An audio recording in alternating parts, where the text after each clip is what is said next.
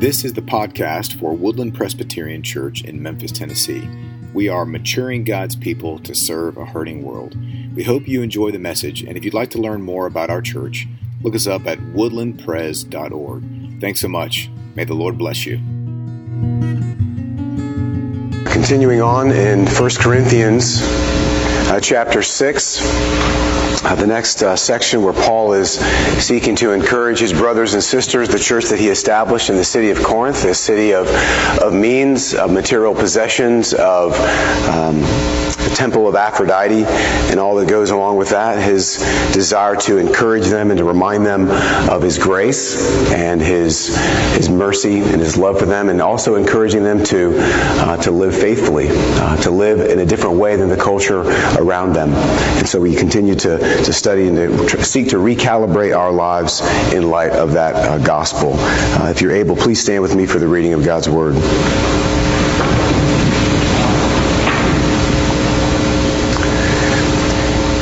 When one of you has a grievance against another, does he dare go to law before the unrighteous instead of the saints?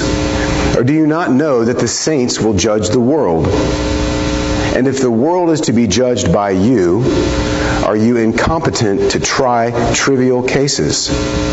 Do you not know that we are to judge angels? How much more then matters pertaining to this life? So if you have such cases, why do you lay them before those who have no standing in the church? I say this to your shame. Can it be that there is no one among you wise enough to settle a dispute between the brothers? But brother goes to law against brother, and that before unbelievers. To have lawsuits at all with one another is already a defeat for you.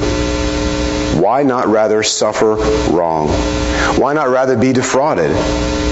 But you yourselves are wrong and defraud, even your own brothers. The Word of God for the people of God. You may be seated. Father, we thank you for your holy word and pray that you would reveal yourself to us now in this time as we hear what it is that you said to the church in Corinth, as we listen in on the conversation between Paul and them, that you would allow us to hear what it is you're saying to us for this moment and this time. Give us the courage to obey your word as you reveal it to us, and help us to hear what it is you're saying so that we might be doers of the word and not only hearers. For your sake, in Jesus' name, amen. Well, I appreciate the concern. I've had a couple of folks ask me, how are you feeling this morning? Because the last 2 Sundays I have not felt that great. And so I had a little bit of an illness. And, for all of us, at different times of the year, often in the winter when we're inside and the air is cooler and drier, we're more susceptible to getting something, right? And so when you get something like a virus or some kind of infection with this bacteria, then you have symptoms, right? And there's lots of different symptoms. And so you can take different kinds of medicine to help you with those symptoms, right? You can get something to kind of dry you up or to clear you out or to alleviate the pain. And those things are helpful. But just like driving along in your car and hearing a weird noise, you can't solve that problem by simply turning up the radio. If you just turn up the radio, you've dealt with the symptom, which is the annoying noise, but now you can hear your music louder. But the problem in the engine or whatever is causing that noise to happen has still not been dealt with. And so when we take so many medicines for illnesses, we're really just dealing with the symptoms. You have to have something that cures the illness, right? So if it's a bacterial infection, you can take an antibiotic. Your body will attack with your white blood cells the viral infection in your body, but the root problem has to be dealt with, even if you want to deal with symptoms. So why this doctor lesson from Pastor Matt? I'm not even a doctor yet, by the way. So what's this got to do with what Paul is saying? Well, Paul is writing in this section, he's dealing with another symptom of the problem in the church in Corinth, right? So what's going on is the brothers and sisters are filing lawsuits against one another. And these lawsuits, they're taking these lawsuits to the courts before unbelieving judges, and it's creating tension in their community. That's the symptom of the problem. The symptom is the lawsuits. The root issue, though, The real sickness is that there's an unwillingness between the believers in the church to work through the conflict that they're experiencing. Paul describes them as trivial matters.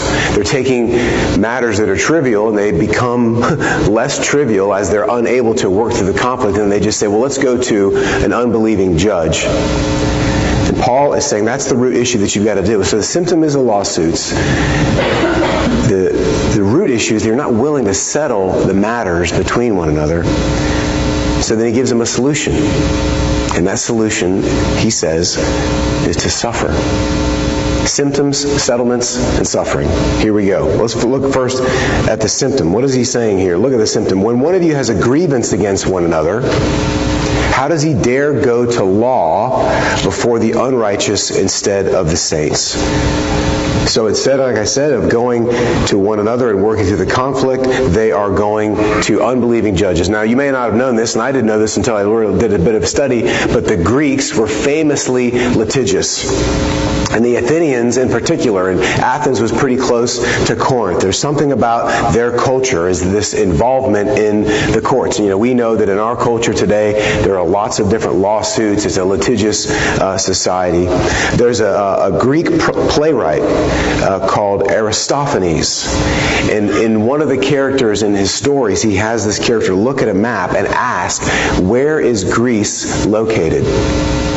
And when it is pointed out to him, when Greece is pointed out to him, he says, there must be some mistake because I can't see any lawsuits going on. So for him, identifying his own people would be lawsuits. Just a little bit of the context that Paul is writing into. Okay, so in verse 4, look what he says. So if you have such cases, why do you lay them before those who have no standing in the church?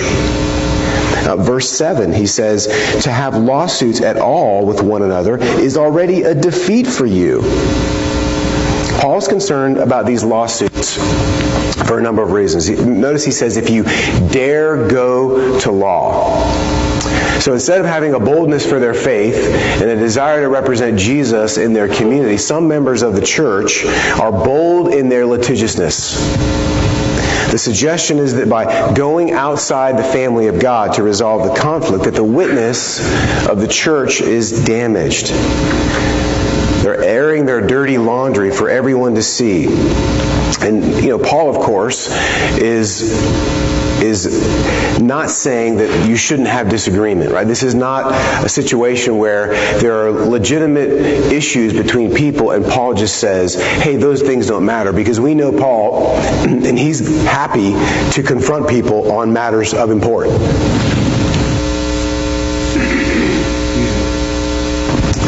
Still not totally over this thing, right? We know that in the letter of Paul to the Galatians, he tells this story about the fact that he goes to Peter and he says to Peter's face, he's like, look, what are you doing? These guys from James have come and you're not eating with them. You're pulling back. You're causing harm. He goes right and gets up in Peter's face. So we know that Paul is not a person who's unwilling to deal with conflict. So how does this square with what he's talking about here? Paul is saying, essentially, don't make this public before non-believing people. One of the things I was thinking about this, and so Paul, I think, addresses, how do we litigate matters, legal matters, but there are other things that we can do that litigate matters online. I think what Paul is getting at here is to deal with our conflicts in a healthy way and that don't harm the reputation of the church. Now, we've noticed, especially over the last few years, social media was, I don't know if it was really conceived for this, it was just a desire to connect people, and it began as a way to, here's my trip to, the beach, and here's my grandkids and their birthday party. And then increasingly, it became a vehicle to present ourselves and our viewpoints and our political or theological persuasions. And then it seems like it's devolved into just a battleground of opposing viewpoints. And we want to have our viewpoints, but is social media a place that is healthy and helpful to bring flourishing? And I've had conversations with folks that I've asked, have you ever actually convinced, is anyone who is on your social media feed that after following you or interacting with your ideas have said, you've changed my mind on this matter and I've come to your opinion? Now, it's a learning process for us. We can learn about what other people view and we can understand their ideas, but often if we get into arguing, it's not a healthy place for us to convince. Instead of being together and having conversation, we just argue. And the issue with that is that everyone that we're in virtual relationship with online sees our arguments. And maybe you're like, I don't argue online. A lot of you don't. Some of you do. And some people in our church have. There are people that used to come to Woodland that were part of our church, but after witnessing online arguments between people in our church have said, this is not a place for me. I've had conversations with all of the parties. The damage was done. But you can I said, let's just get together and talk about this. And that ensued a 3-hour conversation between two brothers to work through the matter, which is a healthy thing. It's good to get together, get coffee, and say, look, help me understand where you're coming from. I know you're a brother or sister in Christ. I don't understand your viewpoint on this, and so I'd like to know. And that's a healthy way of working through things. The hard part was the vitriol that had gone on the thread, that didn't go away. And it was there for all to see. And so I was observing this. I appreciate that Craig was praying about what's being called a revival at Asbury University. And is it a revival? I don't know. I hope that it is. I have been praying for movement and renewal and revival in our nation for a really long time. That people would just really pour out their hearts for God, and that they would love His Word, and they would respond in obedience to Jesus, and to follow Him, and to share His life, His way of life, and just to really just return to the Lord.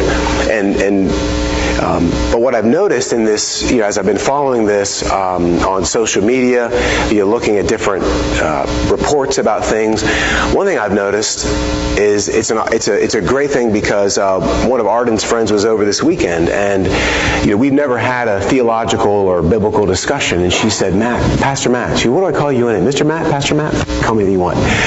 But we were talking, she said, what do you think about this thing that's going on at Asbury? And so it just gave me an opportunity to talk about what the gospel is and what we're hoping for, what I'm hoping for in that. It was wonderful to have this conversation with her, just an inquisitive mind to understand, what is happening here. And I'm excited about that. I'm excited about what could be. As a fan of Jonathan Edwards, who was instrumental in the First Great Awakening in the 1750s, seeing people pour out their heart to God and confess faith and see a generation transform, I'm hopeful. But as I've observed this online, we just see there's a lot of people saying, well, it can't be one, it shouldn't be one, and if it's not fitting into these categories, then it isn't one. And it's hard because we want to be wise as we approach this. We want to be careful. I'm cautiously optimistic. On the one hand, though, I don't want to see something be taken over and become a farce. When we lived in St. Petersburg, there was a thing called the Lakeland Outpouring. I've talked about this a couple of times. It was an hour away from us, and it was a revival, and all these people were showing up and going. But it was really centered around one person whose life and lifestyle didn't end up being consistent with a person who is seeking to faithfully walk in Jesus. And the healings that were going on were really kind of bizarre. This guy got up on the stage one time and said he had stomach cancer. So the guy in charge of the revival ran across the stage and drop kicked him in the stomach. Literally just kicked him. Like that's how he's going to heal him. I'm like, I don't know how it works, Like Jesus does healings in different ways, but I never saw a drop kick in the Bible. And it ended up just kind of fizzling out, but I know that it did damage. So on the one hand, we don't want that to happen. But on the other hand, we don't want to just say, well, God can't do a renewal. Right? Because He can. I want the renewal to begin with me. I want to believe that God could move in a powerful way. And so I'm living in that tension with what's going on. You see it go into other universities. Man, it's fantastic. But I've also seen just people being so hypercritical because it doesn't have this or that. And what's hard for me is you got high school girls who are saying, what is this? is God really at work here? And, old white guys like me going, well, it needs to be more like this. Man, I don't want that. So let's pray that God would really be up to something. And let's be critical when we need to be critical, but let's be hopeful and prayerful when we need to be prayerful. Because what does it do? We don't want to. I love how Dean Weaver, who is the stated clerk of our presbytery, what he said. There was a little video that I reposted on the Facebook page. And he was talking about Gamaliel, who said, look, friends, let us not oppose this work, because if it's of God, we might be fighting against God. So let's be prayerful. Let's be hopeful. Because if we can be critical at times, and there's good criticism, that should happen. But let's not do it in such a way that we would hinder earnest seekers of God who would say, yes, I want to know more about what that is. That's the symptom that comes out, is this arguing and this difficulty and this hardship. Because what it says is, why would anybody want to be part of a community that's just like cranky and grumpy all the time? And I know I can be cranky and grumpy. Full confession, right? Anybody else? I see some hands raised, right? We can all be. But we should be loving and joyful and thankful to be in the family of God, to be part of the community of faith. So, Paul says, he talks about this next. So that's the symptom of the problem. So how do we settle these matters? Look at verse 2. And I also want to just point out that Paul says that believers have the power to judge. Verse 2, or you not know the saints will judge the world? The world is going to be judged by the saints. Are you not incompetent to try trivial cases? Do you know that we are to judge angels? Yes, God calls us to judge. He says, can it be that there is no one among you wise enough to settle a dispute between brothers? Paul is suggesting to us that there's a way for matters to be settled. So we got the symptoms. We're looking at how do we settle matters. The symptom is these lawsuits. The problem is an unwillingness to work through the conflict in a healthy way. And it's interesting to note that the word for grievance that Paul uses there in verse 1, when one of you has a grievance against one another, the word is pragma, which actually in the Bible can serve as a euphemism for sex. Yep. And this maybe is why Paul is lifting up this matter of lawsuits in between last week's lesson on church discipline as a result of sexual immorality and next week's lesson on prostitution. PG-13 sermon coming next week, by the way, for those who are paying attention. Right, so he's got this section on lawsuits, pragma, in between these two other matters. So if you think about it, there's this common theme. Sexual immorality deals with desire. The desire of one for another outside of covenant. It's a desire that's meant to fulfill the self, not to serve the other. Grievances are disputes that are unresolved because of desire. Not desire for sex, but a desire for either material gain, the power of being right. Instead of giving yourself up for someone else, grievances are the desire to get what you want in a conflict. So the root problem of a grievance isn't the lawsuit, that's the symptom. The lawsuit, or the online arguing, or the airing of dirty laundry, or whatever it is a symptom of what the Spirit that says, I want to get what I want. And I don't care the damage that it causes. I don't care if it's a bad look on the church or on Jesus. I have an issue that I want to present, and I'm going to present it because I am right and you're wrong, and it doesn't matter to me the damage that it causes. I deserve respect. Because you harmed me, I'm going to get what I want. So you see the parallel there with this desire. And we know what that feeling feels like, right? We know what it feels like to be hurt. We know what it feels like to be disrespected. We know what it's like to have experienced an injustice. It's not hard for us to know what that feels like, right? You've said, I can't believe that. You see how she was talking to me? This guy pulled me off. That's my spot right there. I parked in my spot. He's not saying those feelings aren't real, because we've all had them, right? You can't talk to me like that. Nobody talks to me that way. Well, how we respond is so important. It's a feeling that we all have because we have all been either actually mistreated and actually experienced injustice, or we have the perception that we've been mistreated or we've experienced injustice. Now, just doing a little parentheses here, just kind of a sidebar thing. I don't think that Paul is saying to us, don't have a justice system. You need to resolve all your matters, legal matters, within the church. Right? We have church courts that are set up for discipline over church matters, as I mentioned last week. And by the way, some people were wondering, is there a church discipline matter happening at Woodland right now? Is this why Matt is talking about church discipline? And I want you to know there's a very important reason why I took up the matter of church discipline in chapter 5 last week.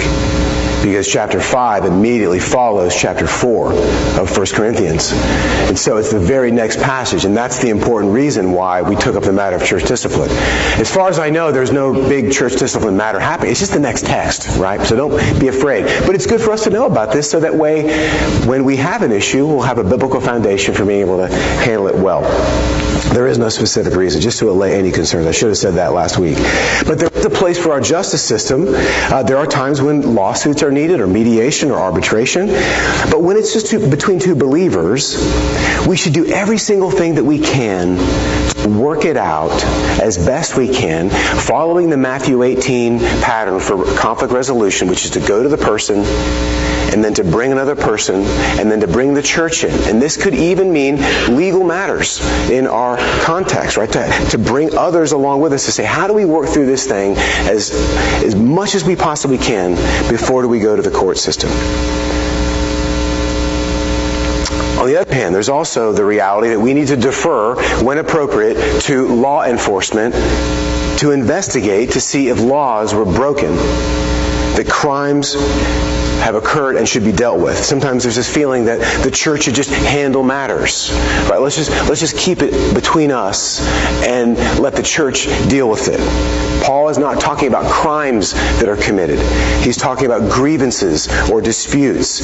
If we found, God forbid, that someone was murdered on our campus, we wouldn't say, well, let's just see if we can figure out who did it. Come on, let's just, we'll get the elders together and we'll do an investigation to kind of figure out what happened. Who done it? Right? Come on. No, we wouldn't do that. We'd call the police immediately. We'd say, please come. We don't know what happened, and you're the law enforcement. We're going to do that. So why is there this temptation when crimes are committed or alleged for let's just take care of this? We have a policy, right? If someone brings a credible accusation of a legal matter against someone, we report it to the police. We call the police. If it's sexual abuse, if it's murder, we're going to call the police. If it's a credible accusation, let them do the investigation. Our job is not to investigate crimes, it's to report crimes and to let the justice system be worked through. Our job is to pastorally care for people, to work through grievances and disputes. So that's not what we do. If you have a credible accusation against someone, your job, if you're informed of a credible accusation, your job is to report it to the authorities. It's not to say, hey, Matt, we heard about this. It's to report it to the police. That's your job. Let them figure it out. We will be cooperating and working with any agency to ensure that justice is done. So those are a little bit of the parentheses there. We're obligated to report the law or any allegations. But here, instead, we're looking at other matters of disagreement, not crime. So back to the question, how do we respond? Verse 7. So we looked at the symptoms. We're talking about how do we settle matters, but what is the solution? How do we respond? Verse 7. To have lawsuits with one another at all, verse 7, to have lawsuits at all with one another is already a defeat for you. Why is it a defeat? Because it just reveals the brokenness of your relationships, how you're not communicating with one another, and it also harms the reputation of the church in the outward community. And again, he's not saying don't disagree. Right? And I've said this a million times. Like, look at Jesus' small group. You've got Simon the Zealot, who was willing to overthrow the government with force. You have Matthew, the tax collector, who was in cahoots with the government, charging fees, taxing. I think they had political differences.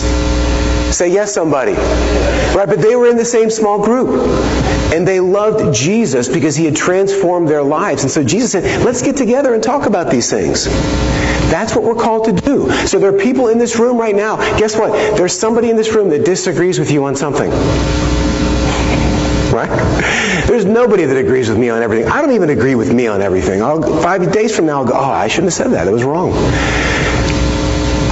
So it's okay to disagree. But when we're connected to Jesus, we want to work towards agreement on those things, the essential things that we must agree on, and to say, hey, look, we have a different viewpoint on a lot of different things. I like this song, you like that song. You vote for this person, I'm voting for that person. I think the taxes should be this, you think the taxes should be this. One of the things, this was great. So last night we went to the Professional Bull Riders Tour, which is in Memphis. How many of you guys were there? Anyone else there? No? No? Nobody went, huh? It was great. It was not a rodeo with all kinds of stuff, just bull riding, full-on bull riding. And at the beginning of and a very different crowd than a Memphis Grizzlies game, by the way, right? I had like a cowboy shirt with snaps, it was everyone cowboy hats and all the stuff. And at the beginning of and you can kind of get a picture of who's at a bull riding tour, like boots, cowboys, kind of one demographic of people, if you understand what I'm saying. And before we had the bull riding experience, I didn't have the bull riding experience, before the guys had the bull riding experience and we watched them, there was an opening prayer, and it was a beautiful prayer. Now, I love prayer. I want people to pray to any God that they choose. I want them to pray to Jesus, but it was a full-on like Jesus kind of prayer at this thing. It was like some pastor did it maybe. But at the beginning of the time, you got the American flag digitally waving on the screens, and the guy said, there's a lot of division in our country right now. And we have people in this room that are on one side of the aisle and people who are on the other side of the aisle. But as Americans, let's come together as a people. And of course, as you say, as Americans, everyone's like, yeah, America! It was great. Let's ride the bulls! But you got Spanish guys who are good bull riders and Brazilian guys who are good bull riders. And this guy named Cody from South Dakota, 19-year-old dude, he won the whole thing. But even at a bull riding competition, there's an acknowledgement. Yeah, there's division. But let's come together around bull riding, right? No. Let's come together as a people. So he's saying, let's be together. How do you do this? How do you do this?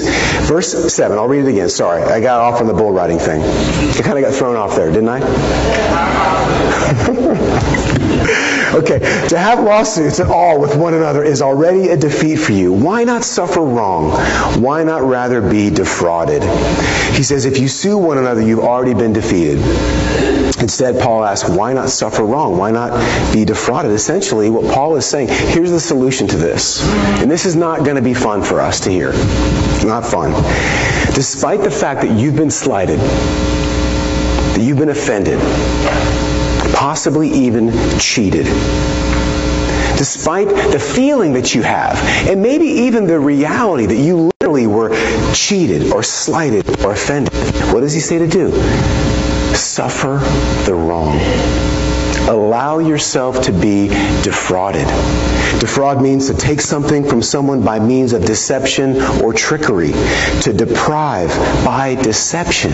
Paul is saying, allow that to happen. You mean just allow yourself to experience injustice? Allow yourself to be mistreated? Is that what you're saying, Paul? I think so. I mean, why would we want to do that? Why would we want to overlook an injury or an insult when we could easily fight back, or we could easily just get even? Why not get revenge and get satisfaction? That's what we're used to doing. That's what the natural response of our hearts is to make this right. He cheated me. See what I'm going to do? Make it worse for him. Everybody is going to know that I'm right and she's wrong. That's what we want to do. We want to defend our own honor. And of course, Paul is not saying don't find justice. There is a time and place for justice. But even when we're pursuing an appropriate, just result, we are still called to forgive the person who has harmed us. Pursuing justice is a good and godly thing.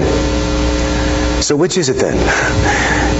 Do I allow myself to be defrauded, or do I pursue justice? Yes. When you think about this letter, throughout this letter, Paul's been talking about he's been using familial language. He called himself the father to the Corinthians. He uses brother, which would include brothers and sisters. He's talking about being a family. The church is a connection of intimate relationships. And we know that some of the people who've hurt us the most are people who are in our family.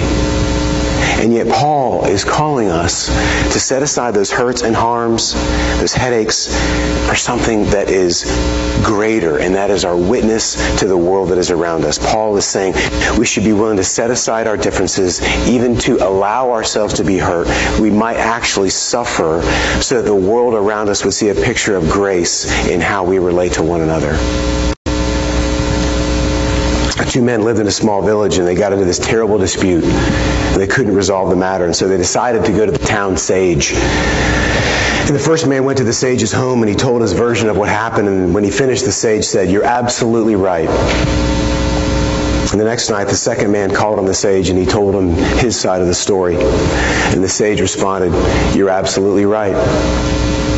Afterward, the sage's wife, she scolded her husband. She said, "Those two men told you different stories, and you told them that they were absolutely right. That's impossible.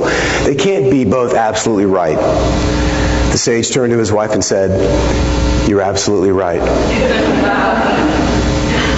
What does it really mean for us to be right? Right? We have this desire to be right about things. And Paul is saying, stop suing each other. Stop harming each other in the public courts. Stop having to be right all the time. Put the relationship ahead of being right. Now, how that works, depending on the situation, is going to be different for you in every situation. There is a time when we need to pursue justice. But there are many, many times with grievances, trivial matters that Paul is talking about, that we need to just say, I don't have to be right here.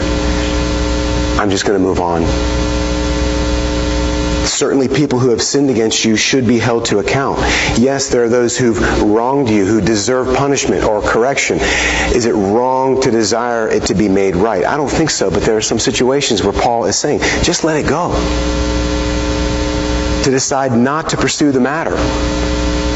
To move on. And it's so hard, though, because often our hearts won't let us do that. Especially when we're looking at the wrong in the other person. We're seeing, this is what you did, and you were wrong. But you know what we need to do? Is instead of looking at the person and the wrong in them, is simply look to Jesus. See, when we look to Jesus, we see His holiness, and we're willing then to acknowledge the wrong in us. And that doesn't mean that the other person isn't wrong or didn't do something, but it means we can then begin to work on the part of, in the conflict, in the matter, the dispute, the grievance that is ours. You see, we know there was one that we offended, one that we hurt, one that we ignored, that we dismissed, one whose law we broke. And while we were created by Him, we rejected Him. While we were loved by Him, we cheated on Him, pursuing the gods of our own making. And yet He did not turn from us. He did not reject us. He did not go to His Father to demand justice. Instead, He petitioned His Father on our behalf. He said, "Forgive them, for they know not what they do." He even gave Himself up for us. Not only did He not demand the payment that we owed Him, He paid the payment Himself. He gave up His only life. Jesus, the sinless one, the one who no one had anything to say against, allowed Himself to be sullied, allowed Himself to be defrauded. He endured the suffering so that we might receive righteousness. And so then when we understand this reality, then we're able to say, I'm going to let it go. I don't have to be right. I'm going to be able to forgive, to release. What is it today that you need to let go? Is there a conflict in your life? And we talked about this last week. Did you do what God told you to do last week? When He said, go and resolve a conflict with someone. Did you do that? Here's another chance. If you didn't do it last week, I'm going to remind you again. What is God saying to us to have restored relationships? to have connection, to have renewal. Yes, there are harms that need to be addressed, but are there harms that you can simply release and to say, Lord, I'm letting go of this. I know that in the end you are completely just and perfect and you will work out every single thing. And when I get to heaven, I'll go, oh, thank you, Lord. You made it right. I don't have to be right. Or, oh, I didn't realize the whole story that was going on in that relationship with that person, and I made some assumptions. Thank you, God, for being gracious to me, even in my ignorance. Well, He'll figure that all out at the end. And so we don't have to worry about figuring it out or running it through in our mind over and over again. We can just say, Lord, I'm going to let it go because you've invited me to do so. And you did it for me through your Son, Jesus. And it's because of what He's done for me that I can do it for the person who hurt me, the person sitting next to me, the person that I'm looking at, the person that I need to go have that conversation with. I'm going to move on because Jesus helps me do it. Wouldn't that be awesome to be part of a community where we just say we love each other? We know we're all kind of knuckleheads, but we love each other. Let's pray. Thank you, Lord, for your forgiveness that you've given to us. That just gives us the most beautiful picture of what reconciliation is. Lord, you had a grievance to file against us, and you didn't take it to court. You forgave us, and it was costly. You pursued justice.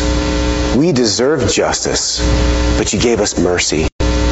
I pray that each of us, in those areas where we have grievances or disputes, the trivial matters that have become more than simply trivial because we've allowed them to fester, that you would help us to identify those things and to let them go, so that we would bear witness to the world that the church is a place of grace and mercy and joy and fellowship. And while we still have the freedom to,